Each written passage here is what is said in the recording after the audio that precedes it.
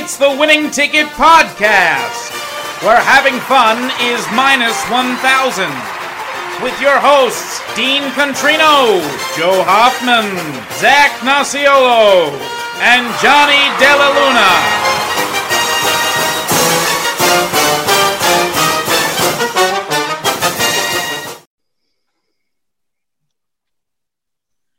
Hello, everybody. Welcome back to another episode of Undisputed with Skip Bayless and Shannon Sharp. No, of course, Skip. Now, come on now, Skip. Now, that's not this show. This is the Winning Ticket Podcast with John, Dean, Joe, and Zach. Heyo. Back to handicap NFL Week 14. And if we were on a roller coaster, guys, we're on the upswing right now. Our hands are in the air. We just came off probably one of the more successful weeks we've ever had as a podcast, which I see as particularly wonderful because it's just getting harder as the weeks go on to handicap these teams. As playoff teams take form, the bad teams want to play spoilers. It's getting difficult, but we're giving you those winning plays here on the Winning Ticket Podcast. How are you guys doing? How did we do last week? Oh, we feel really good. As the guy with the only loss, and it was actually by a half a point in the Vikings-Jags total. I had of course, I had the over of that game, and I don't know if you guys saw, but not only was it a half-point loss, Dalvin Cook got stopped on the 1 yard line in overtime, and then the Vikings kicked a field goal. So that could have been I could have stolen one there where Dalvin Cook just punches it in. But John said one of our most successful podcasts ever. I challenge anyone out there that was the most profitable audio ever recorded by anyone. We were 11-1. We had a range of plays. We had totals. We had derivatives. We had sides. We had absolutely everything. We had some info on teasers. We had a winning teaser. And then we also had 3 money line plays that all hit, of course, correctly predicting. And I literally said, hey, guys, I'm going to do a money line parlay of our 2 dog pounds. That hit too. Yep. Yeah. So if you are a super fan of the show and you placed everything that we said, which we say a lot on the show, saying if you placed absolutely everything that we said, I know in the past we've even joked about it, saying like, oh, that'd be a bad idea. Well, I'll tell you, it's not a bad idea because our podcast since week 1, we are 57%. We're up 15.59 units in the big bank. Of course, before the season started, we said that it'll be a $20 unit. So if you bet 100, then you're up $1,500, which is great. $20 is still a nice little sizable thing. The dog pound, we've had some rough weeks, but I've been pretty consistent. I'm up 11.2 units as an entire show. We're up 4.9 units. And then, of course, Zach's Fat Lock giving you 6.5 units back. So overall, as a show, we are up over 25, 26 units. Of course, in my personal bankroll, I'm about a $20 unit size type of guy, and that's still a significant amount of money. Yeah, that's winning a ton. We had a loyal listener who had put down his unit size was pretty big, and he took all my plays this past week, and even took Washington getting 7 points as opposed to 8.5, which I was a little nervous about. But of course, they wound up winning outright, and so he came away with a 6+ unit increase, hundreds and hundreds of dollars involved. I'll let you look at our premium Slack channel if you want to see the exact details. It's posted there, as well as a very, very successful round robin college basketball parlay from Dean. That result, I think, is on our Instagram now too. Mm-hmm. So, we're providing this for you. We literally want to spread the wealth. Yeah. Let me step in here and let me just state that I know nothing about college basketball. All right. I am a devout Rutgers alum, so I follow Rutgers basketball team. That's it. I do not watch the games. This year, my strategy has been follow Dean on the Slack channel, and I am not even kidding. I am up legitimately 8 units through the start of the year, just following every play Dean has done. That's it. So I don't watch the games. I just put the fucking bet in and let it ride. And at like midnight, I check the scores and I text Dean and go, dude, you're a magician. You did it again. I don't know how you do it. And it's been great.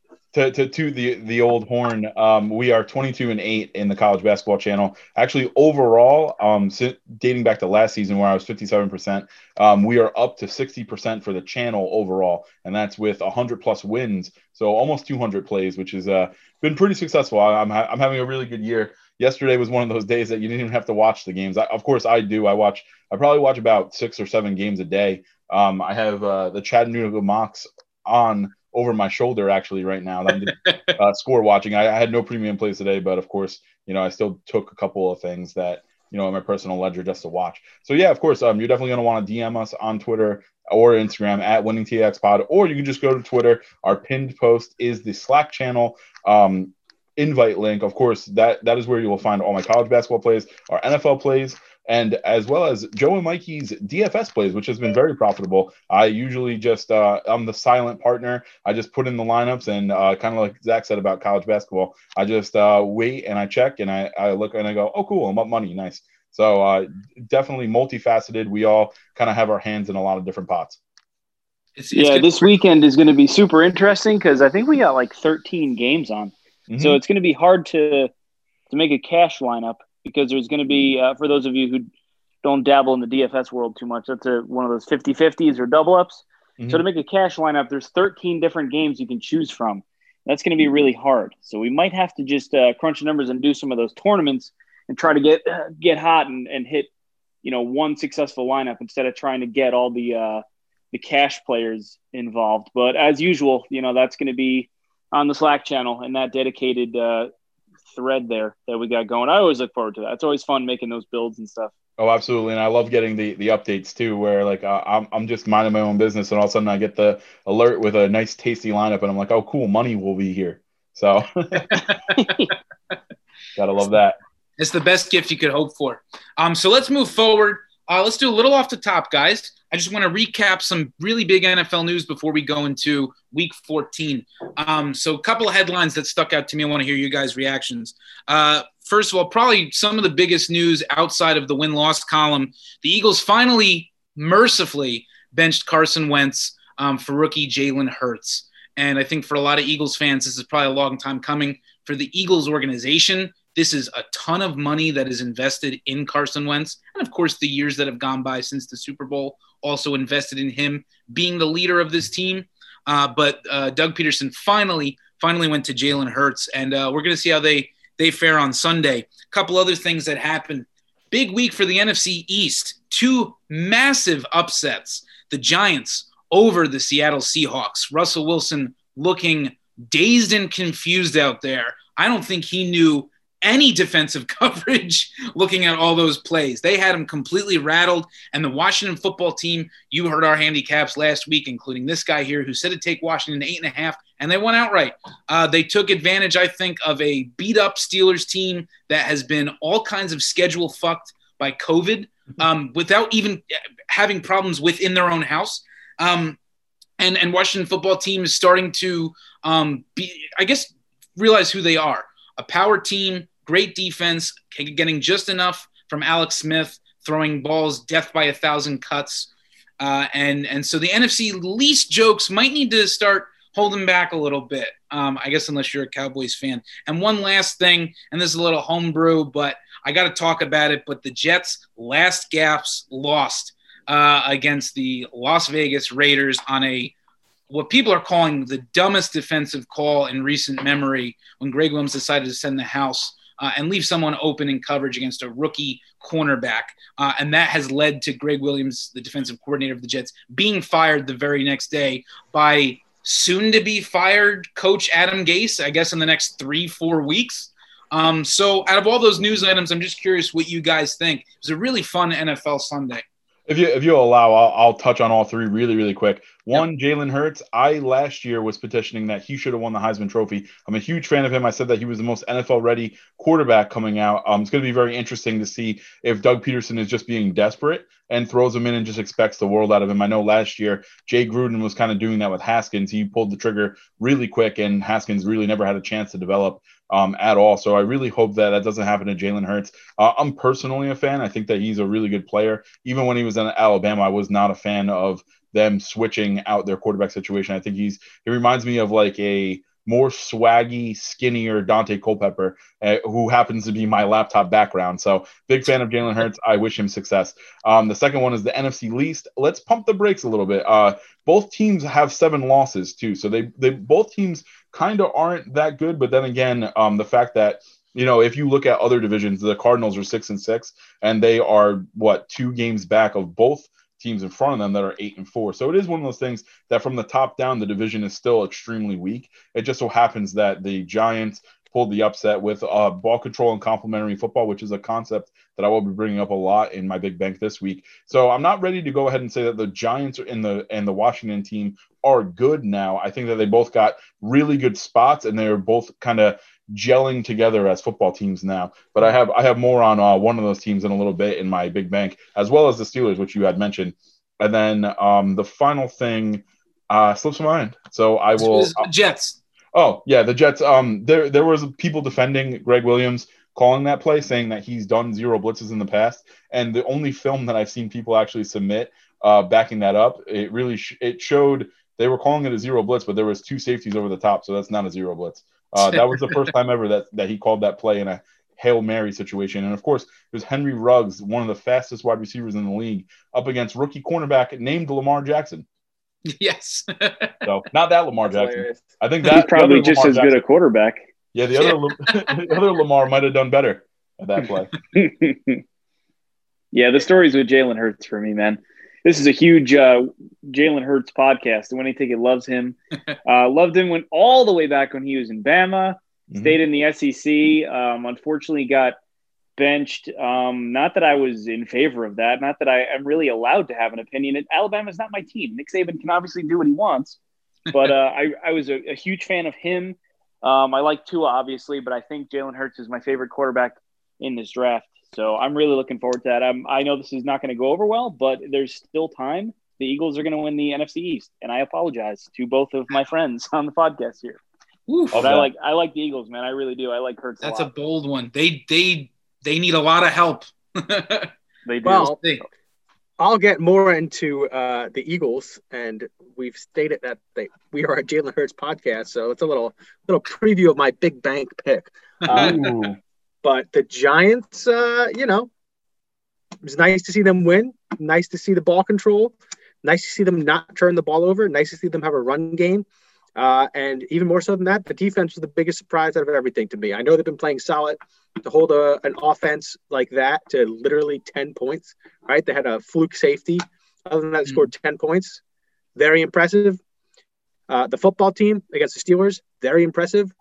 They're not a team that's built to come back from big deficits. They did. We literally texted in our group chat about how they were literally just dink and dunking their way down the field. And they're like, why is Alex Smith not like to throw the ball down the field? They just saved it all for the second half.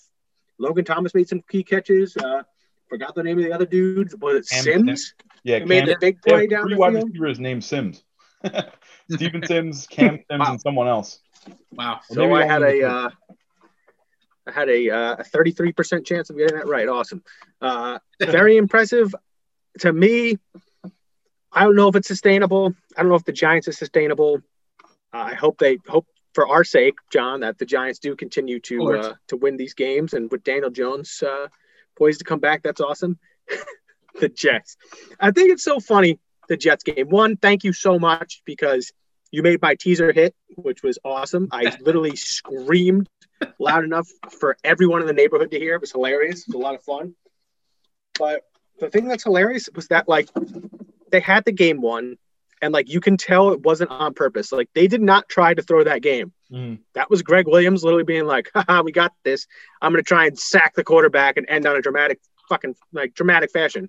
No, you left a rookie DB on the fastest wide receiver in the NFL who got absolutely burned. They're calling it a Hail Mary. It wasn't even a Hail Mary. It was just a deep ball. It was just a gorgeous deep ball where Henry Ruggs. Yeah, it was just beat to death. And the Raiders are very lucky because they do not play to what their record is. The Steelers, I think, will bounce back. They've been kind of getting lucky as well, I think, but a couple key injuries on defense, but they'll be okay. But yeah, the NFC Beast is coming back, making a run towards the end of the year, baby. Absolutely.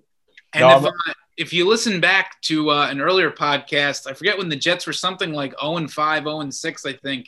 I said bet them to go winless the whole season. I even had a patriotic monologue about it. And it's looking pretty damn good if you took that because the Jets play Seattle, the Rams, the Browns, and then lastly against the Patriots. And I mean, listen, if there is any win in there, of course, it would be a huge upset. So best chance. Yeah. Hear me out. if the Jags and the Jets both finish with 1 win, I believe the Jaguars get the number 1 overall pick due to the strength of schedule. If the Patriots are eliminated from the playoffs, I am betting the house on the Patriots the Jets, because I think that Bill Belichick will be like, fuck this shit. Yeah, we ain't going to let them get Trevor Lawrence. We're tanking this game. I truly believe that's true. I think they do everything in their power to make sure the Jets win in that situation. So let's keep a little eye out for 4 weeks down the road. I want to see that happen. That would be very funny, but I would not put it past Bill Belichick to be like, we're not letting them get Trevor Lawrence. We're losing this game. That's interesting. We'll have to return to that. Would you still say that if the Jaguars somehow won within the next couple of weeks?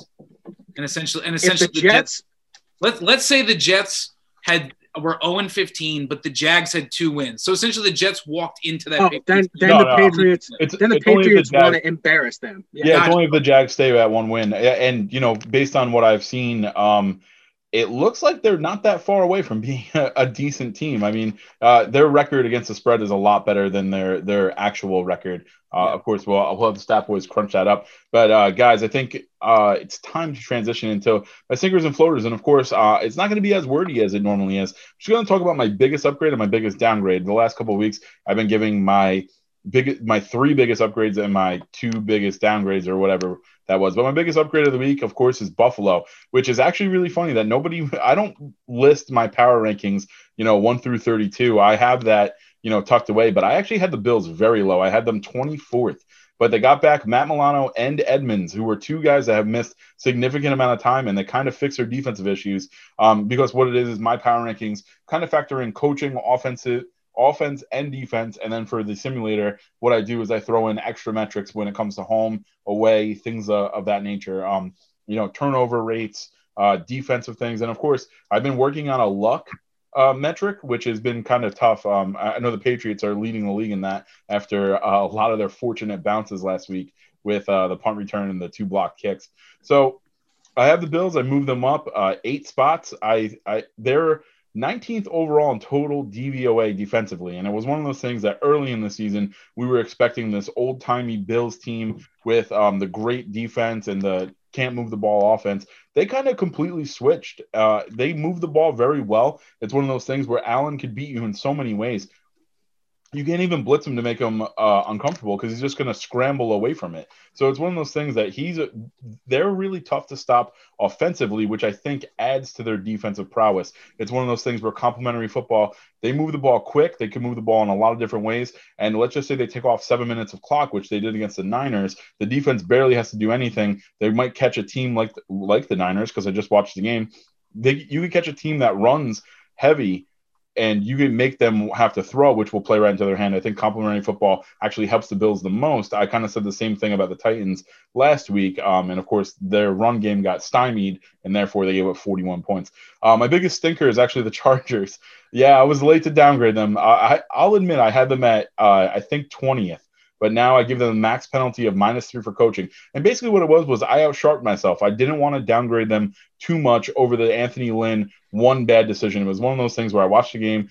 There were some other, questionable calls, but it was one of those things that everyone saw the final play or the final sequence, and I feel like everyone threw the Chargers in the garbage can. And if everyone's doing something, I naturally cannot also do that. I have to reserve some feelings and kind of do that. But now after this week, I saw when it comes to special teams, I had just said that the Patriots got lucky. Well, I think a lot of it has to do with coaching too. The Chargers just don't do the little things correctly.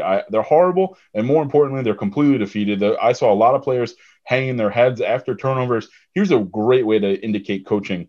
If after a turnover and a sudden change, if the defense comes out all rah-rah, slapping asses and going, okay, if we hold them to a field goal, we still have a chance, then that, in my mind, is a good coach, because they're saying, hey, go get the ball back from my offense. We could still win this. I think that early and often in a lot of Chargers games, something happens offensively where they don't take advantage, or Badgley misses a kick, or something gets blocked or something like that. The defense comes out, hands on the hips already, going like, man, this team fucking sucks. I'm not getting hurt for this. So I think that the Chargers are completely in give up. All the good feelings they had in Herbert, all those 50-50 games that they lost, I think that now they're done. I think players are going to be making, some business decisions not to get involved in plays. And my other notable jump, this is just like the fun little postscript. I have Cleveland up 5 spots. I think their offensive efficiency, I had their offense a little bit too low. I knew that they led the league in rushing, but after last week, if you could get a team to load the box, Baker Mayfield is good enough to throw over the top. And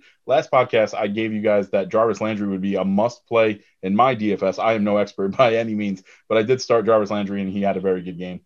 So it's one of those things where, he's kind of forming back to a wide receiver number 1, even with Odell Beckham out. So, of course, a lot of people ask, my top 5 are Kansas City, the Rams at number 2, Pittsburgh at 3, New Orleans, and then Green Bay. And that was sinkers and floaters. Nice. Yeah, that's a good list. I think those are some of the best teams in the league. I know Joe probably has something to say about Anthony Lynn. Joe, I'm just going to give you the floor. Let it out. Yeah, dude. Thank you so much, man. Besides my Doug Peterson hatred, I would say Anthony Lynn is the other guy right near the top. It hasn't been for me anyway, Dean. I don't think it's been one game. I think it's been about a season and a half where he's made just questionable calls. And I think he's the worst coach. I'm not kidding. The worst coach I've ever seen with clock management. Not just because of that last game. I mean, I think he's done it for a year and a half now. I mean, I think we could pull up some film and stuff like that. Not that I would have it handy, but I just, it seems like it's 15 times in the last year and a half. I cannot believe that he has a job. And the worst one, I texted you guys. I literally woke up thinking this. I texted you guys and I was like, can you believe that because of his awful talent evaluation, we were almost deprived of the rookie of the year? Who would have been there? I mean, we wouldn't have seen him play. It would have been Tyrod Taylor until forever. It would have been Tyrod Taylor because he gives them a better chance to win, aka he doesn't throw to the running backs ever. Like what is you have Eckler? He's the best at that. You can't be any more stupid than that. I get so fired up and passionate about this. Justin Herbert is so much better than Tyrod Taylor. It's not even funny. And he incorporates everybody. He's anticipating throws. He's doing stuff that half the guys in the league can't do. And I can't believe we almost missed it because Anthony Lynn is a complete goon and he didn't see anything properly. So, man, I love the Chargers downgrade there. That's a great point because it's one of those things a lot of people remember. If you really think about the timeline of the Chargers, you remember the Chiefs game where Herbert was a surprise start and people go, wow, the Chargers hung with the Chiefs. Well, if you really think about it, the Chiefs didn't game plan for Herbert. So it's one of those things. It's actually more impressive that the Chiefs won that game because it's like, right. Oh, here's a completely different offense that we didn't prepare for.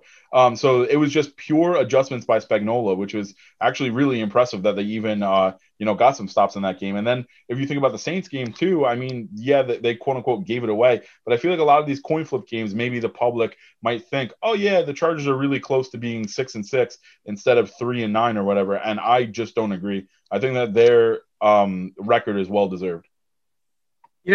It's really funny too, because you mentioned that he wanted to start Tyrod Taylor, but maybe he knew if he started Tyrod Taylor, he would have a job next year. Because you figure Herbert wouldn't have taken over until the halfway point in the year, and then he knew the talent that he had, and he would have had another year. Maybe he knew that the surrounding talent wasn't good enough, but I don't even think that's the case. He's just a horrible. I was going to say he's a closet genius this whole time. Yeah. He's outsmarted me and everyone else in the entire world. Absolutely. 3D chess, man, playing for his job. Yeah. But let's move on to my favorite segment of the podcast this year, which is Zach's Fat Lock. Ka-ching, ka-ching, baby. And guess what? We did it again, boys. Thank you so much to the Raiders and for the Hail Mary, air quotes. Thank you, Greg Williams, for being a dumbass. You got my teaser to go 8-4 on the year. We're rolling, and this is what we got this week, baby. Trying to go to 9-4. Beautiful thing, and secure that winning record on Zach's Fat Lock this year. So here we go. First up, I'm taking Tampa Bay. They're hosting the Minnesota Vikings. I got that as minus -0.5 point.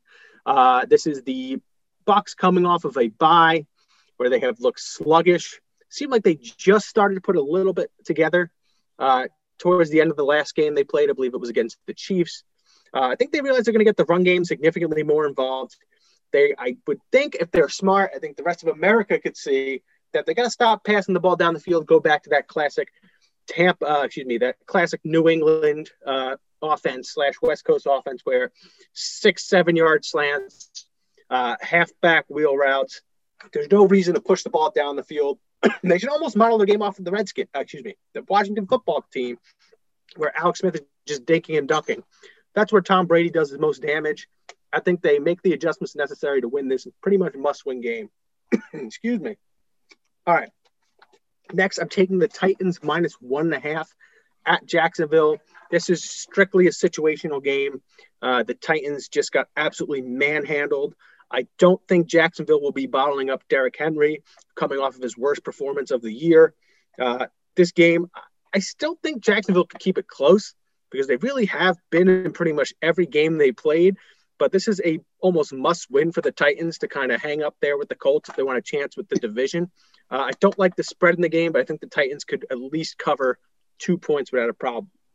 My last play is going to be the Steelers +8.5 at Buffalo.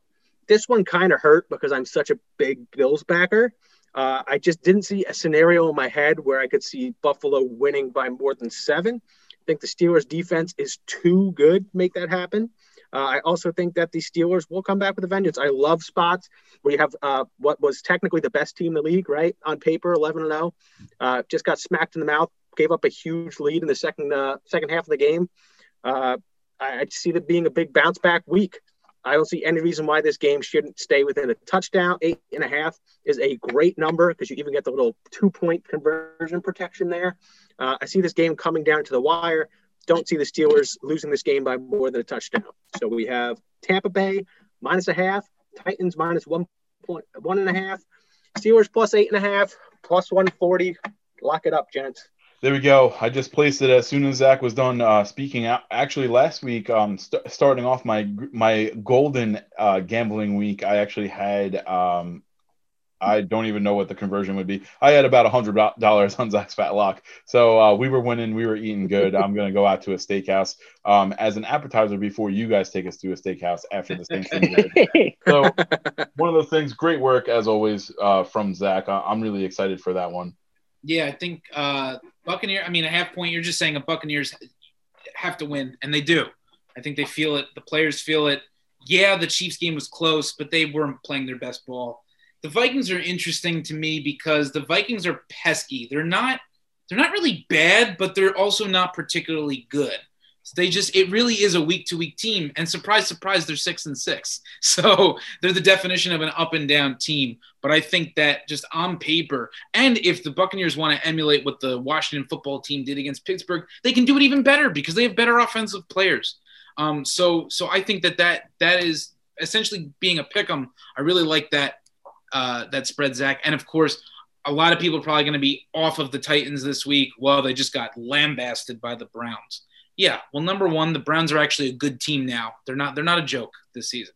Face it. You make all the jokes you want. Previous years, the Browns are legit. They're going to win some playoff games, and who knows how far they can go. The Titans will absolutely be ready for this game, and I'm pretty sure Derrick Henry's rushing numbers are the best against the Jaguars. So I don't see the Jaguars resolving that. And with playing a game like last week, like they did against the aforementioned Vikings, going to overtime, even though they didn't win, it's still taking a lot of air, a lot of energy out of it. And it's even worse. So you could say, oh, well, if they played the Vikings close, they must play the Titans close. No, I don't think so. I think this is a team that is just – Doug Marrone is certainly pissed off. They just fired their GM, I think, a week or two ago. And the Jaguars are a team that is, the public is not talking about them eyeing the first overall pick. But like we had mentioned before, if the Jets somehow win a game, the Jaguars have Trevor Lawrence. So they have to be thinking that at least organizationally. And since it's not in the spotlight, we're not realizing that. So and they're well worthy of earning that, quote unquote, because they're just not a good team. So I love the plays. I'm going to be placing that bet too, Zach. I have a lot more to say about the Jaguars in the big bank, and of course, no time like the present. So let's get into it. All right. All right, guys. So off the top, I gave you some of our metrics. Of course, Zach is still in the lead. I don't actually have that pulled up, but Zach's in the lead by I think like 2 or so over John. Joe is back in the positive. Actually, you know what? Let me actually pull it up.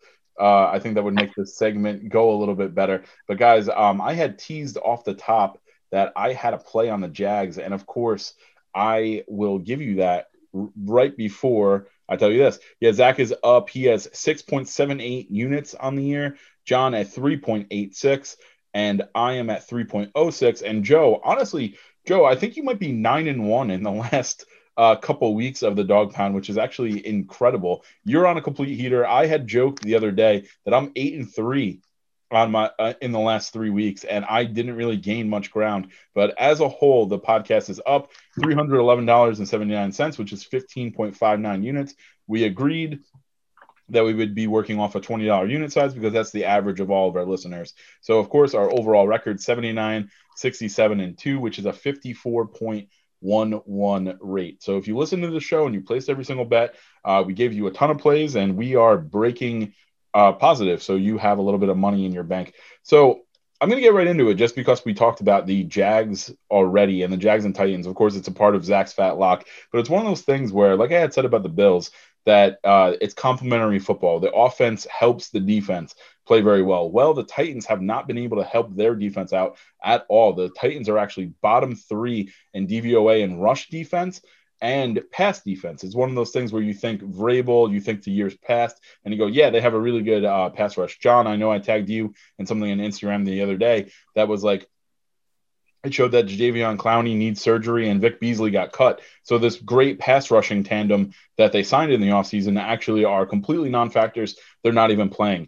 The Jaguars are actually okay offensively, even though they've had 3 different quarterbacks. Gardner Minshew is completely fine. The other guy, Lutton, is kind of bad, but he kept the Packers close. The Jaguars are better against the spread than people give them credit for. Yes, the total is kind of high because that is my play. I'm going to go over 52 for 1 unit. It's one of those things. An NFL game average is 51. I think the Titans are going to come out. What happened to the Titans last week? They got smacked in the mouth. So what are they going to do? They're going to come out and they're going to go, we're going to put up points early and often. Let's just say the Titans jump out. I always like to think when I play a total, I like to take I factor in game script. Let's just say the Titans jump out to an early lead. The Jaguars have already shown that Mike Glennon and James Robinson and company could actually come back and score some garbage time points. That's what happened to the Titans last week, where they scored a bunch of garbage time points. I think the Titans defense is bad. The Jaguars defense is bad. The Jaguars offense is bad, but the Titans defense is, the Titans offense is amazing. So I think it's going to be one of those situations where it starts out 21-3, and then it just balloons into a 35-17 or 35-20, that kind of thing. Because 35-17 would not be the over. Maybe like a 42-17 type of thing. So I'm taking the over of this game just because it's 2 of the truly the worst defenses, and the Jaguars offense is a little bit better than people give them credit for. The Titans defense is a lot worse than people give them credit for. Love that. All right, guys. Dean, well done. I think I might be adding that to my personal ledger. I'll let you guys pick. Do you guys want my squarest play or my sharpest play?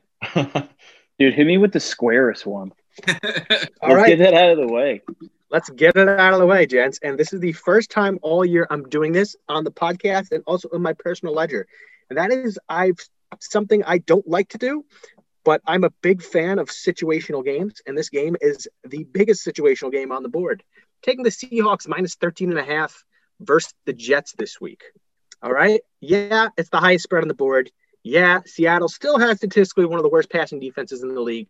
But the Jets ending on Sunday was the nail in the coffin on the already horrendous season. As a player, you think you're finally going to have your week where the pressure's off. You're going to get the big win. You're going to avoid 0-16. The laughing can stop temporarily for 1 week, and then boom. Hail Mary. Greg Williams leaves the DB all alone to guard Henry Ruggs. Your spirit is broken. Your team is already deflated. And now they are left for dead. On top of that, this week you get to travel to the West Coast to play against a team coming off of their worst loss of the season to a backup quarterback in Colt McCoy and the New York Football Giants. This line doesn't scare me because Seattle is going to absolutely murder the Jets. And the Jets are a team that just lost their best Man, what the hell did I write? A little bit of a house sausage is made. Sorry. I do that all the time where like I'm reading my notes and I'm like, that's not a sentence. Okay, I made an abbreviation because I'm dumb. The Jets just lost their best opportunity to win all year long. I don't need to break down any statistics on either side. This is clearly a very bad situational game. West Coast, heartbroken Jets, fired Greg Williams, Seahawks extra motivated, need to win to catch up with the Rams. I think this is going to be a bloodbath. You want to talk about business decisions, as we talked about earlier. I think there's going to be a lot of business decisions made. Denzel Mims, family emergency, just read that before the pod. Very unlikely to play this weekend because he won't be able to get back from Texas in time and pass COVID protocols. So down a pretty significant weapon in the Jets offense. I think Seattle wins this by at least 17. There will be a ton of garbage time in this. I don't see Pete Carroll taking his foot off the pedal after a embarrassing loss at home. So give me the 13.5 spread. I'm taking the Seahawks versus the Jets. Yeah, if this was off of a win for the Seahawks, I would lean it, I guess, just because who on earth would be able to bet the Jets on the road in this kind of situation? But, man, I really like the fact that it's Pete Carroll. You know, they lost, Jets are bleeding, and Pete Carroll would love nothing more than to hang 42 on the Jets right now. So, yeah, I like that, and I kind of like the over for that reason as well. The over was actually one of my honorable mentions here that I don't have an actual play for. But I do have a play on something. I'll be quick with this one because you already said it, Zach. I got the Bucks -6.5. This is actually going to be my first big bank play. The matchup, besides everything that you said, you know, you covered the things I started with, but the X factor, I think, for me is Tom Brady at home off of a bye when they're not playing well versus a bottom tier, younger, more specifically younger defense in the Vikings. And I think getting margin here is not going to be an issue for Tom Brady. Obviously, they need to win. So, you know, as usual, I like your teaser, very thought out teaser. But I'm comfortable with laying the 6.5. I would really love to I did get this before it got to 7. But for those bettors out there, hopefully you're listening to it before Saturday because I bet you this gets to 7. And I would not be surprised if this creeps over to 7.5, possibly 8. So I would get on this as quick as you can. Yeah. Yeah, I can't really I can't say too much because I think that Joe, I agree with everything that you're saying, but I think that a lot of and Zach had mentioned this too. I think that a lot of it is contingent on an offense that, quite frankly, the Bucks just don't run. Zach was saying, get back to the dig and dunk thing. That has not been ever in the playbook of Byron Leftwich. So it is one of those things where I hope you're right. I think that if they do go to if this gets to a 7.5 or 8, you know, me as a fan, I will be buying back in on the Vikings. I think that, you know, a lot of people are saying, yeah, the Bucks need this game for the playoffs, but if the Vikings don't win this game, they pretty much are not making the playoffs. So I like a little bit of extra motivation there. I think, you know, under a touchdown, I think it's a slam dunk. I think anything over that, I would definitely be buying in on that. Yeah, definitely. There's actually a sneaky motivational edge for the Vikings. You're definitely right there. I think what the Vikings do the best is run the ball. Mm-hmm. And I think what the Bucks do better than a lot of people think. I think their rush defense numbers, like statistics wise, are pretty good. You know, mm-hmm. they've lost a couple of close games and they got blown out earlier. So obviously people don't, you know, they're not giving them much credit at all. But I mean, in the beginning to the middle of the season, they were really stopping the run. So I think they can keep Dalvin Cook under 100, and I think that's the recipe to win this game and get margin. Yeah. Oh, absolutely. And I think that a lot of people too, another reason why I think the public will get this above 7, which is where I will be buying in. They look at the score lines and they don't actually watch the game. The Jaguars are actually 2 tipped balls away from only scoring 13 against the Vikings. Same with the Bears. The Bears are a kickoff return away from getting shut out pretty much. And, of course, a couple bounces and stuff. I don't know. I know everyone saw the Laviska Shenault touchdown that the Jaguars threw, where it was really a pick 6 that ricocheted off at Harrison Smith's shoulder pad and went right to Shenault, who was standing alone in the end zone. But also the pick, the pick 6 that Cousins threw was a tipped ball in the air kind of thing. So I think a couple bounces away from having the public. I think the Vikings were a couple of bounces away in 2 games to having this spread be about 3.5 to 4. So I think it's one of those things where, you know, I still like it under a touchdown. I would say I would buy in on the Bucks, but the Bucks just haven't shown me enough personally. And of course, this was the Vikings bias hour, so I will shut up now. Now, I see what you guys are saying, and the Bucks are so strange to me, not just because on paper they look like, you know, the sexy Super Bowl team that's going to win it all, but I feel like I keep forgetting how well they play, because they do have 7 wins this year. I mean, that's got to count for something. And of their 5 losses, 2 of them are to the Saints, who I think a lot of us can agree are probably the best team in the NFC. So 3 losses otherwise, the Bucs are doing something right. They're just not putting the product on there. And it could be because we watch them in prime time where a lot of their losses have come from. But I feel like this week, like I had mentioned before, Bucs really want to take themselves seriously. They're probably not going to win the division. They're still in the division race, but the Saints are just too good right now. And if they, there's 3 wild card spots. And for the Bucs to not close out this season with a handful of wins and to get that spot, that would be disaster in Tampa Bay. I think you guys could agree with me. That would be, Oh, yes. Bring back Tom Brady the next year. Do we bring back Bruce Arians next year? Or do we take advantage of a good defense still and actually build something that's not going to rely on 2 old guys who are, I mean, let's face it, they're retiring. If they win the Super Bowl this year, Arians is gone, Brady's gone. So that's how I see that. The Bucs absolutely need to win, and I just think they could cover because they're a superior team. I'm gonna go into my Big Bang picks, which I'm not as passionate about, but I'll do my best. This week has been really difficult for me for spreads because it's week 14. Your favorites are not your typical favorites, and I kind of want to go back to your play, Zach, the Seahawks.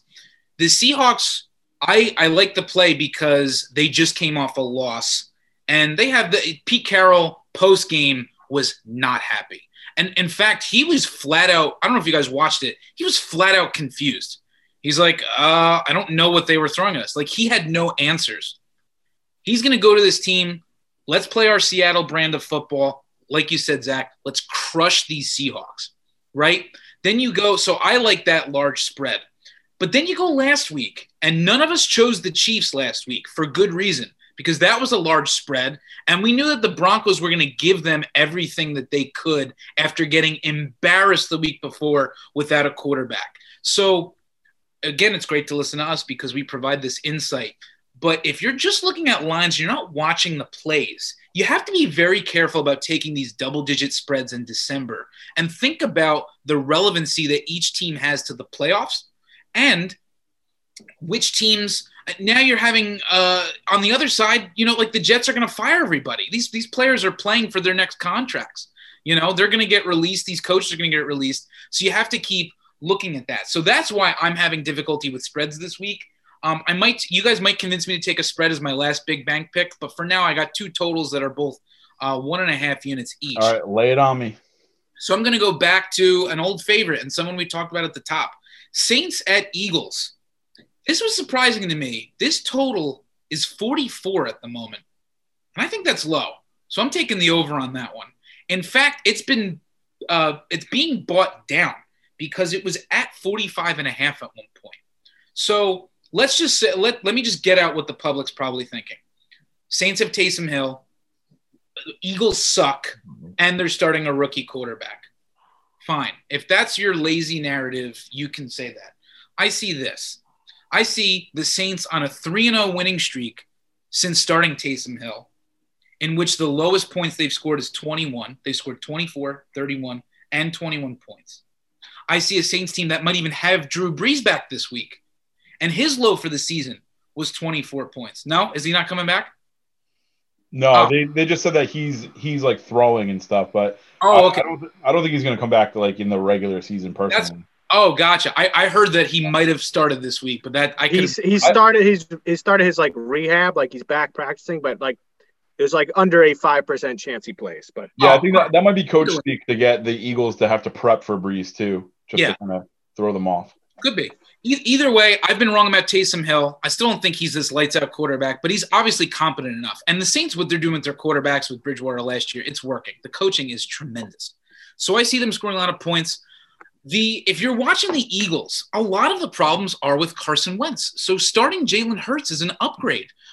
Hurts is not going to try to play Superman on every play, do everything with his arm, do everything with his legs. He's going to take the coaching well, because don't forget Carson Wentz now, Super Bowl, Doug Peterson, he's probably trying to do too much at the line. Hurts is going to take, who I still think is a decent coach, Doug Peterson. I just think it's been such a weird year for them. He's going to take the game plan. They're going to hang tough with the Saints. I would be shocked if there was a win.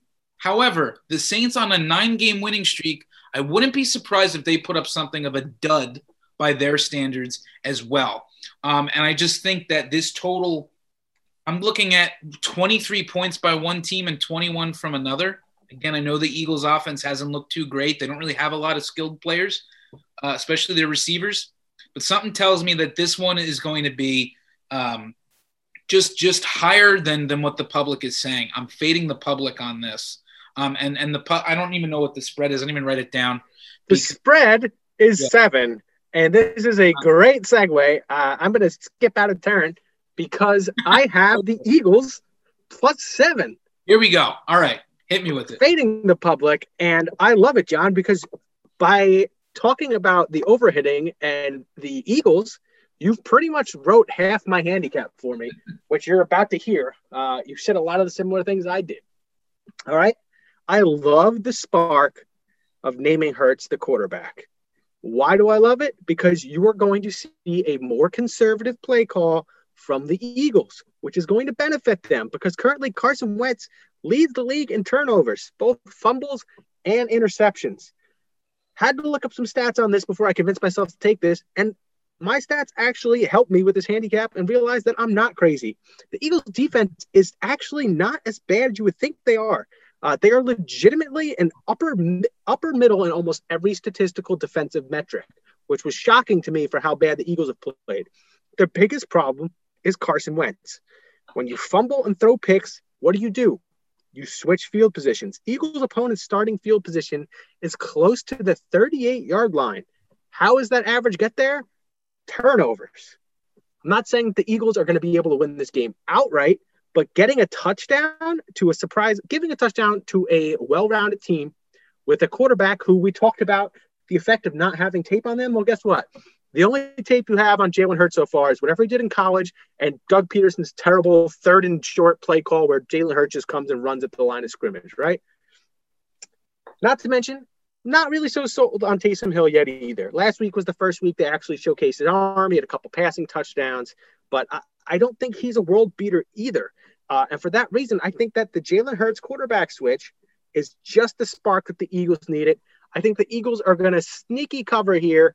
I do have a little tidbit on the money line just in case it does happen. But I love the spread. I love the touchdown. And honestly, would not be surprised if we see this go up to 7.5, 8 before kickoff. So I would be confident even waiting a little bit. I think the Eagles are going to cover this one. So there are two things that I just wanted to comment on. One, Zach, you hit it, and John, I hate to say this, but if I had to pick a side, I would pick the under in this game. And the reason being is that it's outdoors in Philadelphia in December. Yes, Taysom Hill's a runner, which keeps the clock going. Jalen Hurts is a runner, which keeps the clock going. It's one of those things. Yeah, Doug Peterson's going to. I think that for Zach's play, the under is probably the game script that will hit, and if not, then it will be the over game script that will hit. In my notes, I have it's in New Orleans. Okay, well then I could have that wrong. No, but I'm 100% wrong. No, I think it's in Philly. Okay, it is in Philly, which actually makes me like this even more. So yay. Okay. Yeah, I think Zach, if I were you, I would parlay that with the under because in an under game script, the points are way more valuable. And another thing that I will mention too is that the Saints are literally the best rushing defense since the 2000 Baltimore Ravens in DVOA. They have the best efficiency. Their defense is actually no joke. So yeah, Jalen Hurts might provide a spark, but at the same time, I just really can't see. I hate to go ahead and just go right against one of your plays, but I just can't see the over really. What do you think the final score would be? 20 to 13 maybe. Wow. So do you see the Saints then? They're just not going to play that well against the Eagles D, or they're just not going to wake up? You know what it is? The Eagles are sneaky top 10 in all defensive metrics as well. So it's one of those things. If you get a drive where it's Murray and then 2 carries from Hill, you got a punt, and then with a running clock and punts, that's for me that's just not a really good game script. Now the one saving grace though is that you did get a really low number which is good. I mean, I think right now you could be rooting for in the fourth quarter, have it be 23-17 kind of thing. And if you look at the last Eagles game too, against the Packers, a punt return, and then a very fluky 78-yard Aaron Jones touchdown run. Yeah. Imagine if that game was 14 points lower, then at this point, this total would probably come out even lower. I think it's one of those things also, the Eagles really struggle to move the ball. I mean, the Eagles' offense might be improved, but the Saints' defense is absolutely no joke. And another thing, too, is what I like is, right, like when the Eagles played Seattle, like Darius Slay got absolutely torn apart by DK Metcalf, right? Devontae Adams absolutely tore apart the secondary. The Saints, they're going to play more ball control. They're going to be more, Latavius Murray, ground and pound, Kamara out of the backfield. Michael Thomas, yeah, he's a great receiver, but he's not the same receiver as the two they just played. And I think that the Saints are going to, if they're going to win this game, which I think they do ultimately, I think it's going to be a lot of, the short receptions, running the ball, and eating clock. So I would have to, in that handicap, I'm going to have to side with Dean. But with that being said, John, you've been on a tear. Yeah. And I don't want to bring you down. I just said for my handicap to hit, I think the game script of the under. If you're a Saints backer, then absolutely the over should play into favor there. I just think that, and listen, it's fair play to the under. I mean, I'm not as heartened in this as I guess I maybe should be at this point. But I see, if I predict what I think is going to happen, first of all, that is, you hit it, Dean. That is such a low number. I have to jump on it. In fact, I got the I won a recent total with the Ravens and Steelers, which I grabbed at like 37 or something. Yeah. Super, super low. Mm-hmm. And I like taking the overs in those situations. I mean, who doesn't like taking overs in general? But I think that if the Saints come out, like I said, 9-game winning streak. We just saw what happened with the Steelers. I'm not saying the Saints offense is going to slump. I think the Saints defense might be a little bit confused by what Jalen Hurts is going to do. And I think it's going to be a close back and forth. So, a 23-21, that'll push, right? And hey, a 30-21 is a hit. So the possibilities are there. I'll definitely keep an eye on the lines. If it does keep going down, I mean, certainly works in my favor. If it keeps going up, though, I mean, this is not a total I would take at 49, 50 points. So one play that I think would be the middle of both plays is the Eagles team total of over 18.5. So, John, obviously, in order for your total to hit, the Eagles have to score like in the 20s. Zach, of course, if the Eagles put up points, then they'll have a chance. So maybe you guys look team total too in the personal ledger. That might be something that makes mine. But who's been quiet a little bit? The guy who's been 9-1 in the last 3 weeks. So Joe, make some noise. Move your throat a little bit. Blah blah, dude. You guys nailed that. You split it every way. I mean, I can't really get at that game, but I think I'm going to make some enemies with this next pick. If you guys are ready, so I got Steelers money line against the Bills. I'm throwing away the points. I got to make up a little more ground, even though I have done extremely well the past month. I still got to do a little more work. I need a nice 1-2 or 0-3 stretch for Zach here. So I will be. You had it. I was 0-6 before this, man. I'm still 6 units up. You know what's crazy though? You went 0-6 and I went 9-1, and I'm still in last. So that shows you the meteoric just downtrend I was on, which is pretty crazy. But allow me to expand a little bit on Steelers Bills. I think this is going to be, and I also sneaky like the over here. I'm leaning with the over. One thing about the Bills, defensively they are poor. Offensively they have just a ton of, I don't even want to say weapons because it's not really weapons, but man, their coaching staff, it's like McVay Jr. They really know what they're doing. They put people in a lot of positions where they know that they can succeed. Josh Allen rolling out to his right is as good as anyone, but unfortunately for Josh Allen, if I know that, Mike Tomlin knows that. And I think that their defense is going to be absurdly ready, and they're going to swallow him just with 4. I think they're only going to need to rush 4 to keep Josh Allen in the pocket and make sure he doesn't do any crazy things. But let me give you point by point reason here, instead of just saying that I have the Steelers high in my power ratings and the Bills still, I shouldn't say rather low, but not as high as everyone else does. So if we go back to Redskins Steelers, everyone obviously upgraded the Redskins. Sorry, I keep doing that. The Washington football team, everyone, they obviously upgraded them because they played well. So if you're upgrading Washington, you can't downgrade Pittsburgh as well.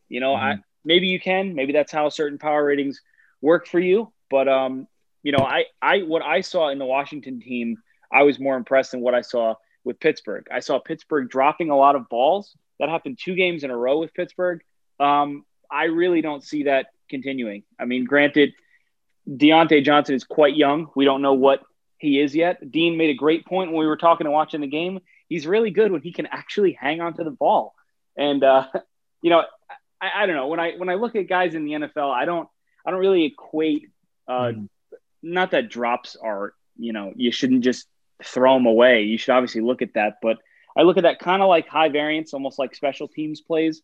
So I think that the Steelers offense kind of lulled people to sleep. They were in primetime games the past 2 weeks. They were getting a lot of media attention. Everyone was kind of annoyed watching the games because they were like, unbelievable. I can't believe that there's no Lamar. I can't believe this game got flexed to a 5:00 Monday game. They're already getting negative attention, and then they just didn't produce offensively. However, their defense was spectacular. So I think that they are going to be able to go into Buffalo. Josh Allen does not do well against anyone who is in the top 10 in defenses. The statistics are quite alarming. When you just split between awful teams, mid-range teams, and playoff teams, he does not do well against any playoff teams, and that's something that I really want to get at here. So I'm looking for the Steelers to bounce back big time. They got the whole undefeated monkey off their back, and I think that, Ben's throwing he's throwing 50 times a game now. So this over, to be honest, I should have played the over instead of the Steelers. But you are rolling out the red carpet for me. So I actually do agree with go that. for it, because the over is absolutely going to hit. Take it away, dude. And I have Buffalo versus Pittsburgh over 46.5, and it's kind of an indictment on the public perception. They always think, Steelers, Tomlin, good defense. Well, they have cluster injuries. Devin Bush, torn ACL. Bud Dupree, torn ACL. Robert Spillane, not going to play in this one. The Bills, as I said off the top, they're getting a little bit more healthy, but I think it's one of those things that they could beat you offensively in so many ways. Having these great cover linebackers not in the game, I think, will really affect them. The Bills and Steelers both really struggle running the ball. Devin Singletary sucks. There, I said it. Also, Benny Snell sucks.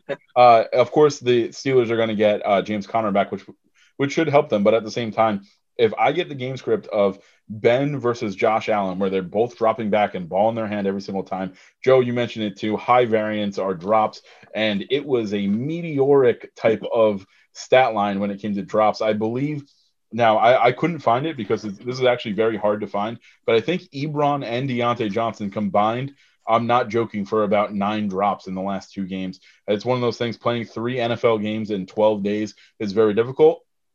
Steelers go back, they lick their wounds. Mike Tomlin even said in a press conference today, he said, if someone drops the ball, they're not playing the rest of the game. So hopefully that'll light a fire. And you know what it was too, is the level of drop. I know that the NFL kind of, they keep stats on this, although it was very hard to find, which is why I don't have an exact number for you. And I'm not a stat boy. I'm, on the main panel, but it's one of those things that I was trying to look up, drops and stuff. And it's kind of up in the air. If you throw one 10 feet over Odell Beckham Jr. and he gets a fingertip on it, are you calling that a drop? I'm calling that an overthrow. You know what I mean?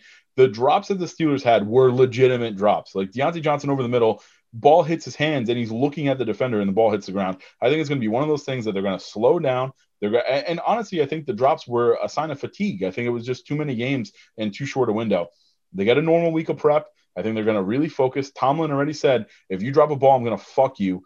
And I think that the Steelers are going to kind of get that. Joe, great point too. They got the monkey off their back of being undefeated. I think that both offenses are going to come out. Steelers with cluster injuries and the Bills with, quite frankly, just not a great defense. I already said 19th in DVOA. Don't let them bullying Nick Mullins convince you that they have a really good defense. Game totals below the NFL league average. I think that this game is clearly going to be each team gets in the 20s and 30s. An honorable mention was I was going to take the Bills team total over 24, which I think was a pretty good number. I just think that with this cluster injury situation in the middle linebacker, the interior linebacker area, I think it's going to be that will play very nicely into what the Bills do with a lot of these slants and gimmicky, wheels and stuff like that. I think it's going to really test the safeties and not so much the corners. I think that a lot of the Bills passing games are slants and short plays with Diggs running some of the deeper routes.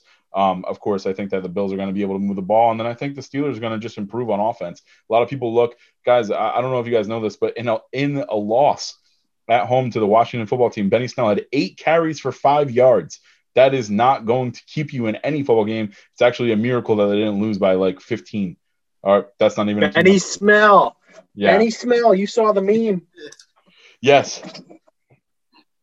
Dude, I'll tell you what, Dean. Last point here, real quick, Zach and John, before you guys weigh in.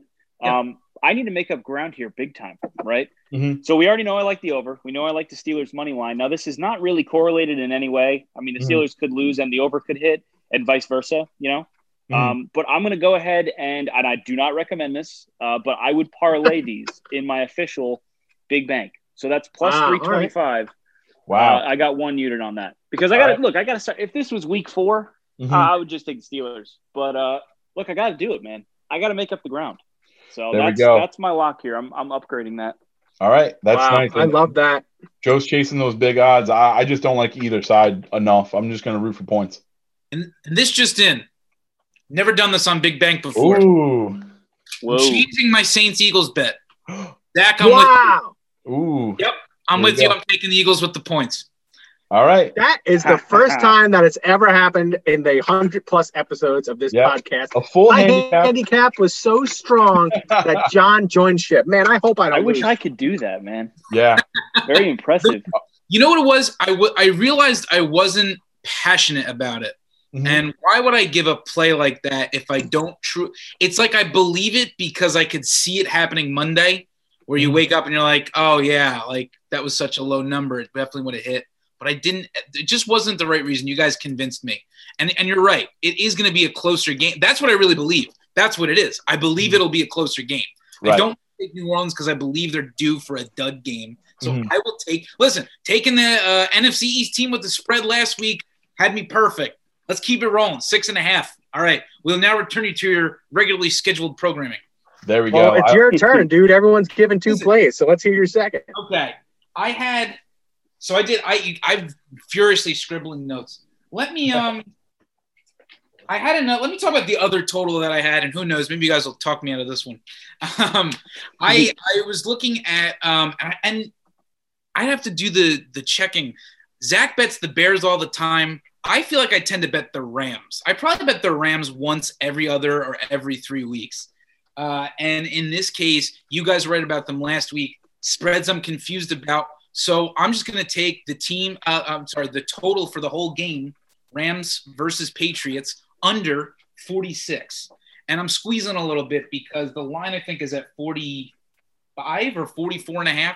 So I'm looking at 46 at minus 125 odds. So I will lose a little bit of money to hit that number a little bit better. Why do I think this? Well, let's look at last week, right? 45-0 drubbing by New England. Not happening again. In fact, I think that tied or was the highest shutout victory in franchise history. That is absolutely not happening again against Aaron Donald and Jalen Ramsey. No fucking way. And an actual good coach in Sean McVay. And on the Rams side, the Rams just took care of an NFC West opponent, quite correctly predicted that game would go over. So 38 points against the Cardinals. I see this as what was the most recent history between these two teams? Yes, there was Tom Brady. The Super Bowl. There you go. Coaching is exactly the same. Bill Belichick definitely has a read on Goff because in that Super Bowl, he game planned Todd Gurley out of the game, dared Goff to throw, and Goff was miserable. And guess what? Goff's been kind of miserable this season. So after such a good performance, let's take that roller coaster. Let's ride it down now. So I think that Goff will have a weak game. He's going to get confused by the Patriots like he did in the Super Bowl. And I honestly think the Patriots are not going to have an easy time running the ball. I think Cam Newton only had how many yards passing last week? Was it less than I think it was 80. Wow. Yeah. Yeah. I just see a ton of points not being scored in this game, which again, to the layman would look like, hey, these guys just put up a ton of points. They must be really good. No, they're not. this is one of those games that could very well wind up a 13-3 again. And it's a write-off. In a way, I think the Patriots could also win. I considered taking them straight up money line. Maybe I'll do that for the dog pound. But in this case, I hate taking unders because it's just not fun football. It's like how to ruin football if you like watching a lot of plays. Mm-hmm. But I just can't imagine, a high-scoring affair between these two teams who have had their struggles and have earned their records, rightfully so. I mean, the Rams are 8-4. They're very good. But they're not perfect. And you catch the Rams on a bad day, you'll be able to beat them. And just some defensive statistics. I see that the Rams are the third best against the rush this year on defense. And look at this. The Patriots are the third best in rushing offense this year. So it's when an unstoppable force meets an immovable object. Yeah, I think – What's going to happen when they clash? I think the under is the only play in this game. That 5.5 is a little bit difficult. John, I was actually looking up as far as I like to see how these teams have performed with Vegas. Like, for example, Miami is 9-3 against the spread on the year. So that's something that I might be looking at a little bit more closely. When they play the Jets, they might be like minus 16.5 or something, just so that Vegas gets that even money. And they want every team to be 8-8. So it's one of those things that there's also metrics on how often do these teams go over and under. And both the Rams and the Patriots go under often. The Patriots, really, Cam Newton cannot throw the football at all. He had under 100 yards passing, and all of it is just quarterback power. So that'll keep the clock running, kind of similar to what we were saying about the Eagles game. It's a running clock. The Rams, Sean McVay is an offensive genius. So if I had to pick a side, I would definitely pick the Rams. Mm-hmm. Funny enough, that's actually my next play. I got Rams by 5.5. As long as it stays under a touchdown, I'd love to keep this under 6, actually, because it seems like every game I watch, there's a missed extra point now. I don't know why. That's obviously not factual, but that's why I'd like to get it at 6 instead of 7.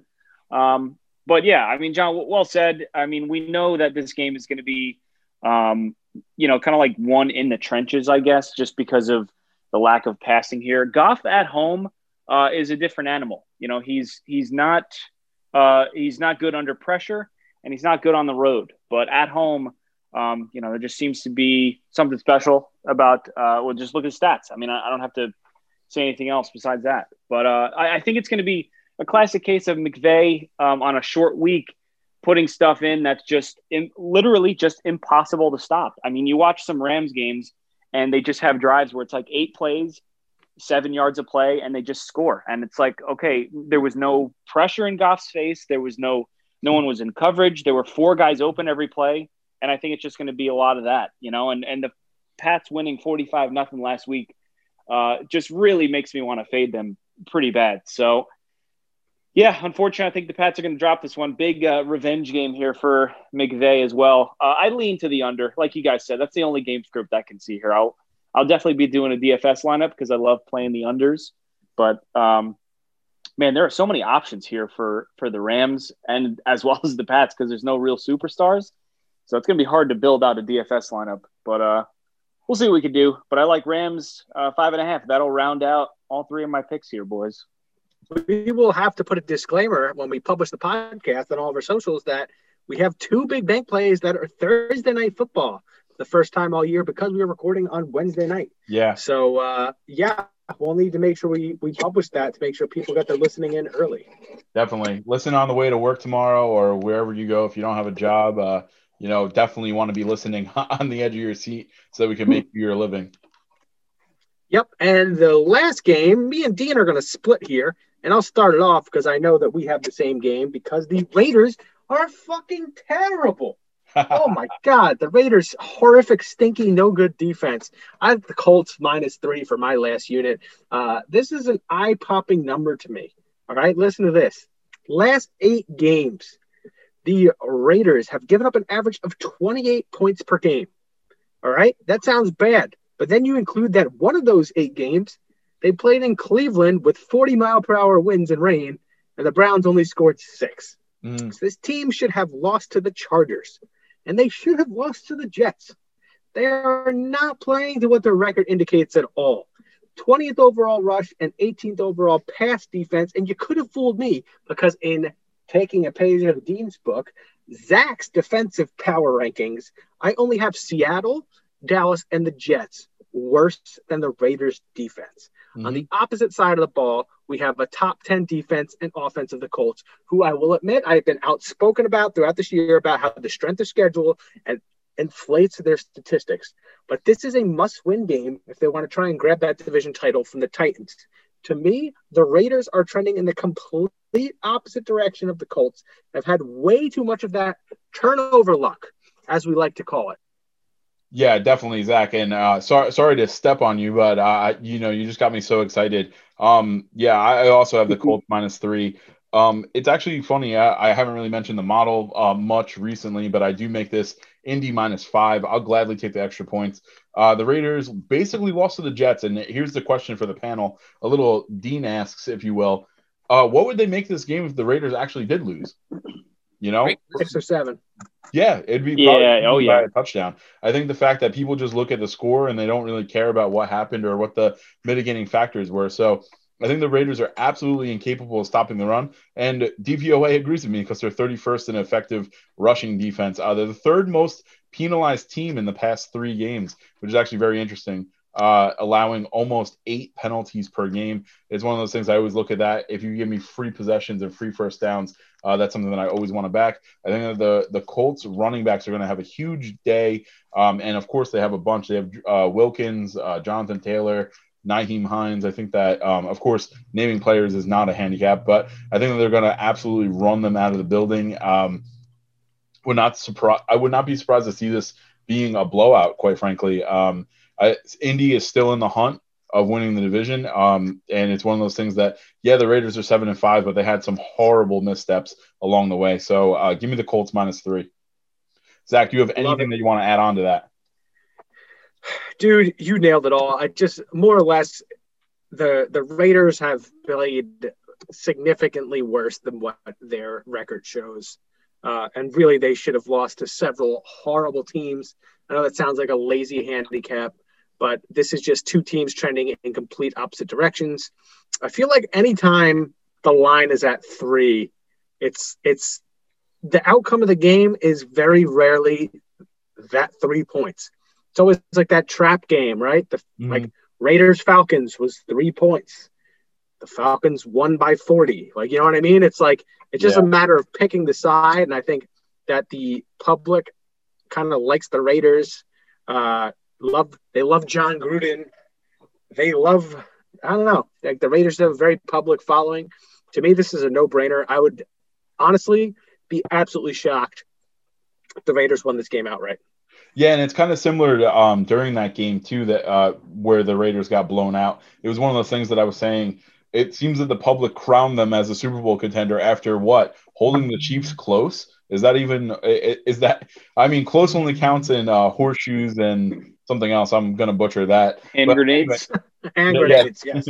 There we go. But it's one of those things where it's like, okay, fine. They lost to the Chiefs on national TV by not playing defense, and now we're just gonna go ahead and say, oh yeah, they're definitely playoff worthy. No, they're not. They fucking suck.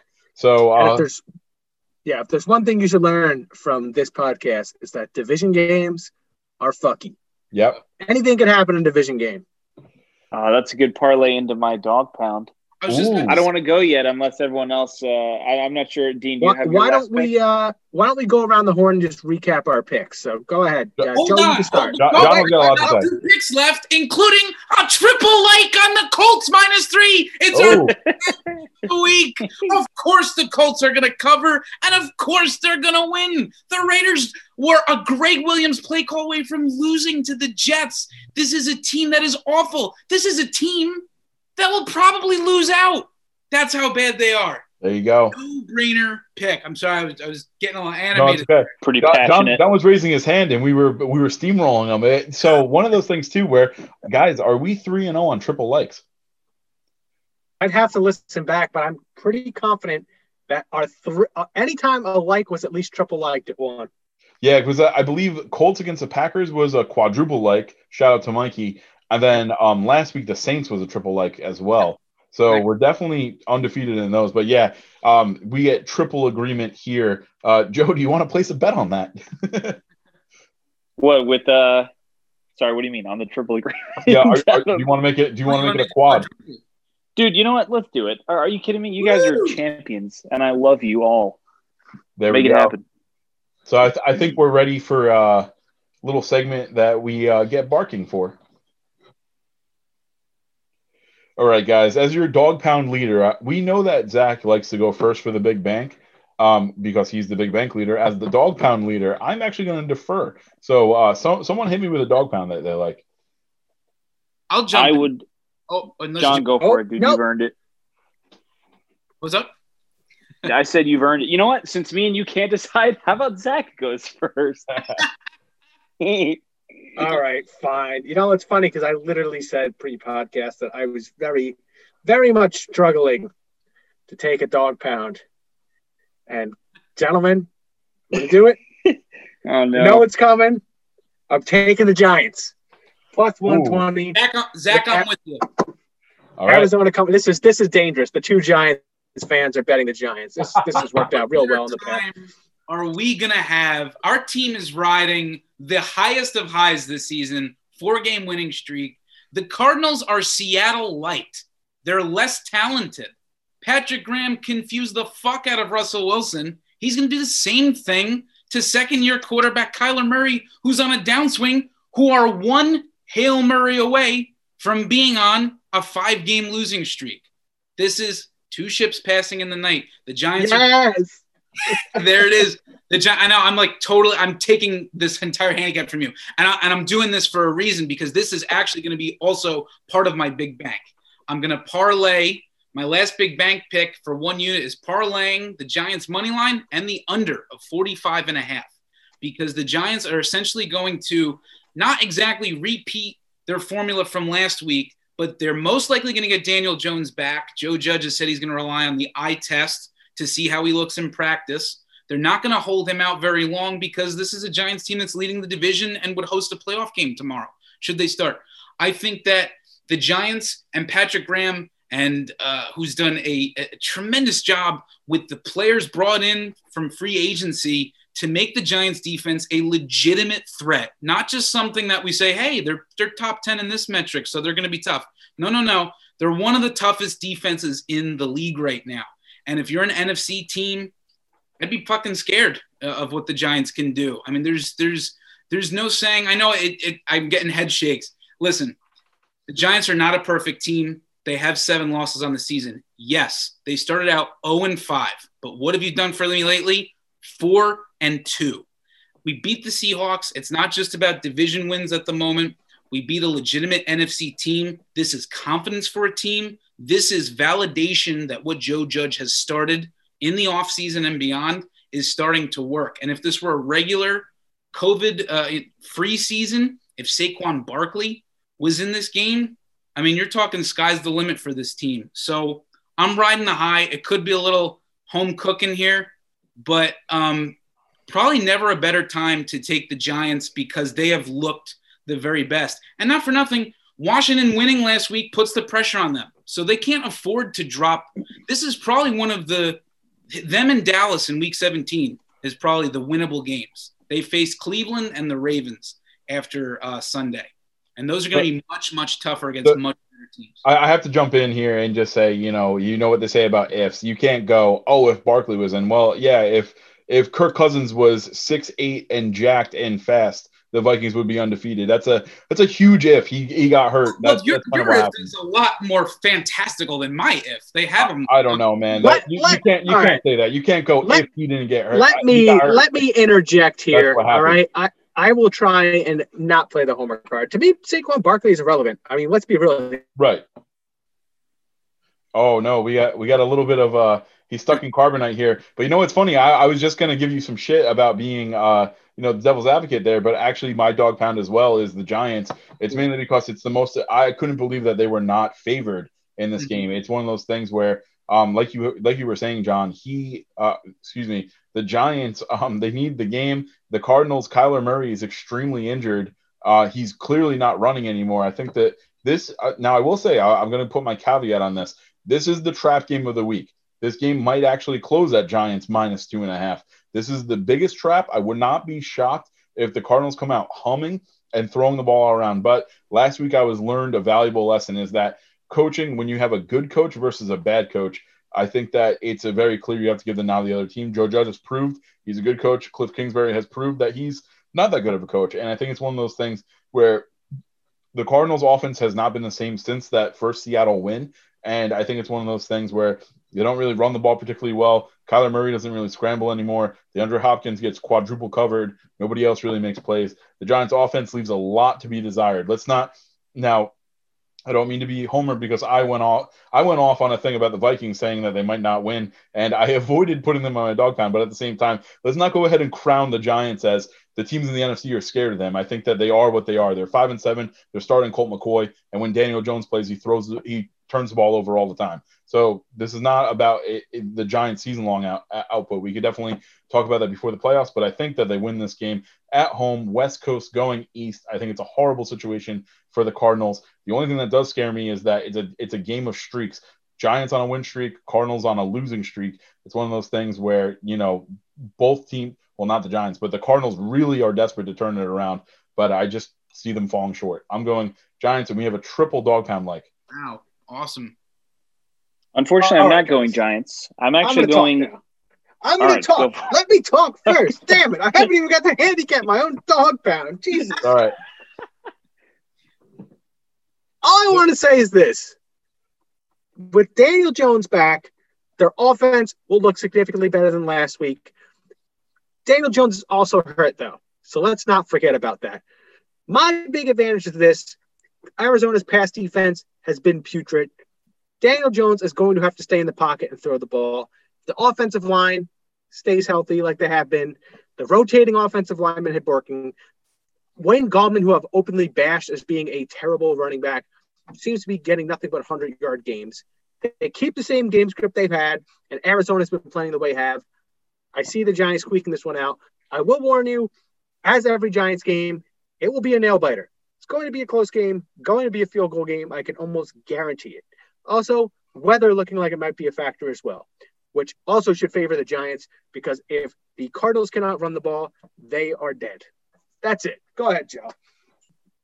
All right, dude.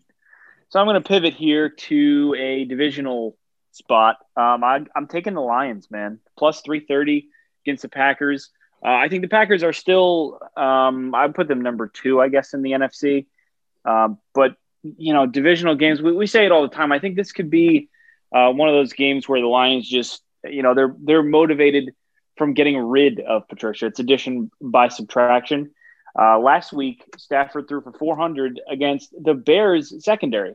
That's without Patricia. So, not that Patricia had his hand in the offensive play calling all that much, but you got to think there. I don't think that's a coincidence at all. I mean, the Bears are not a good team. We all know that. But one strength that they have is their secondary and their defense. So for Stafford to do that, I don't think it's out of the realm of possibility to see a repeat of that against the Packers. And if they can get hot, Rodgers has checked out of games mentally more than once. And I think it should be – I think the spread is warranted. This is one of those cases where, I'd sprinkle on the money line way before I took the Lions to cover here. Because if it's a close game, I think the Lions at home can do some damage and win outright. So I got a plus 330 ticket out on the Lions right now. Yeah, I absolutely love that, Joe. You said it. I think the Packers are almost entering this realm of being fat and happy. And if you look at some of their missteps too this year, which they've had some, it's one of those things where it looks like when they play good teams, they misstep, and when they play bad teams, they kind of don't. There's no reason why maybe they just kind of take a week off. Let the Lions. I agree. We all had the Lions last week because it was a big bounce back spot. I think Darrell Bevell is definitely trying to coach. Maybe see if he can't keep that job. I know that some Michigan lawmakers are trying to get Robert Saleh to be the coach, but Darrell Bevell might say, "Hey, why not me? If I can get this team to pull an upset like that, then why not?" Are the Lions technically in the hunt? No, they're way down. Are you, I think they have 8 losses. What are they? 5 and I thought they have 5 wins though, right? Hold on, Stat Boys are. They're 5-7. So I wouldn't call that in the hunt, though. I mean, yeah, I don't know. What's the NFC 7 seed at right now? 6-6. they're in the hunt. They win this. Yeah, I mean, but technically, I mean, it's week 14. Everyone's in the hunt. If you can breathe, you're in the hunt. There's like 5 teams that are not in the hunt. But hey, honestly, that's more motivation for the Lions to kind of play. I was gonna say, Joe, I'm trying to help your handicap. I hate that. I spit on your take, dude. Yeah, go fuck yourself. I like the Lions as pure. This is the time of year with just pure upset fodder. You know, like these teams, like you said, if you're breathing, you have a pulse. You're fighting for a playoff spot. These are players with families. These are fan bases that deserve wins. This is what I'll do because I think I've been a little hot the past couple of takes I've had, a little shouty. Let me throw in an honorable dog pound mention, which we did actually talk off mic. I'm going to go Chicago Bears here over the Texans. Talk about a fan base. Talk about an organization that is a disaster at the moment. Starting out, they were 5-1, I think, and then a 6-game losing streak has led to this. I think that eventually all good and bad things must come to an end. 6, I mean, that's almost half your season. I feel like this is simply their due. The Texans were very close to winning last week. So, again, it's kind of like a Jaguars transitive property where almost getting so close to victory but not making it is going to defeat you even more so than the Bears, who did also lose a heartbreaker. But I'm going to give that one to the Lions playing hard post Matt Patricia because I think they all hated that guy. And the Bears, for what it's worth, put up 30 points with Mitch Trubisky. Their offense actually showed signs of life. So if they could just build on that, take advantage of a really bad Saints defense in terms of rushing, hey, David Montgomery, if he's a fantasy darling of yours, he might have a lot more yards and touchdowns this week as you step up for the playoffs. I like that the Bears, who are only 1-point dogs right now, I just like them to win outright, of course. But that's another spread I was considering taking for the big bank. I think they're going to come out with a win. Yeah, I think it's one of those things where if you look at the Bears-Texans, the Texans, as I say every single week, they were the worst team in DVOA rushing, and they're the worst team DVOA in rushing defense. What do the Bears like to do? They like to run the ball. I think definitely not maybe if you don't even like the spread or if you don't like taking coin flip games, I would definitely fire on David Montgomery props, carries, yards, etc. Maybe Cordell Patterson rushing yards. I think it's one of those things that the Texans just they don't stop the run. I think that the Bears, if they do win, it will be an extremely ball controlled type of game where the defense doesn't really have to do much. Cool. That was our dog pound. That was our big bank picks. Do we want to go around the horn? Just remind everybody who the picks are, how many units. I'm sure because I feel like this should make it easier for our lovely host Dean too for the end of this week. Last year where we doubled the units. I think it's kind of too late for that now. You know what's fun? We could do that next week. We could do double units for next week. All right, okay. Yeah, because double the units for the rest of for the rest of the year, or for the rest of the year. Yeah. All right, decision on the fly. Next week, week 15 on 15, 16, 17. We are officially doubling our unit size because they are so scared of Zach repeating, and I want my championship. You know what it was? Because last year we were so far behind that we were like, let's do double units so that if Joe's rise where he was 9-1, if we're doing double units, he would definitely have climbed a little bit higher. So yeah, we'll do a lot of things. I know that I was winning before double units, so this is going to help you. Maybe we were trying to catch you then. Yeah, so it's one of those things where we'll do that, and then of course when it comes to doing the double units, we'll be a little bit more frisky, and we're going to make a lot more money too. Love it. But let's recap our picks. I'll go first right off the top. So I have 1 unit Seahawks minus 13.5, 1 unit Colts minus 3, and I have Eagles plus 7 for 1 unit. Money. I have the Colts for the triple minus 3 for 1 unit.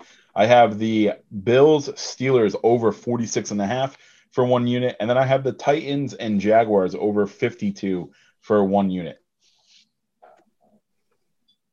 All right, I got Steelers money line parlay. That's at plus 130. Parlayed with the Bills Steelers over together. That's going to be plus 325. I also have Bucks minus 6.5, and I have Rams minus 5.5. Awesome. I was the newly converted by taking the Eagles plus 7 for a half unit. I'll add to that quadruple Colts minus 3 for 1 unit. I'll put another half unit on the Rams and Patriots under 46 and I'm buying a little bit. It's minus 125 odds, so it's a little bit higher. And I'm going to put what I'm hoping to be a big unit on the Giants money line and under 45.5 points parlay for plus 285 to try to get over that hump and get back to first place. But wow, a lot of plays, right? A lot of stuff that we like, a lot of NFL rounding into form. And all of this is going to be available on the Slack channel and even more. We don't have a dedicated college basketball. We don't have a dedicated, podcast for any other sport at the moment. We want to get to there, but you want to get on those plays too, because sad to say it, the NFL season doesn't last all year. And you're going to want to look for more plays and more ways to win money, and look no further than the four of us for winning on college basketball and on other sports. So until then, Zach and I have a date with Harry Carson and Carl Banks tomorrow, which is not a joke. I'll tell you how that goes next week. We got a Zoom link to ask them a couple of Giants questions. I hope for the love of God the Giants somehow pull out a victory, and I make my bet, and I don't look too foolish for getting heated about it. But until then, guys, Dean, Zach, Joe, myself, we thank you sincerely. Week 14, you've been listening this long. We might as well finish the season with us. We're having minus 1,000. Thank you for listening to the Winning Ticket podcast. See you next week.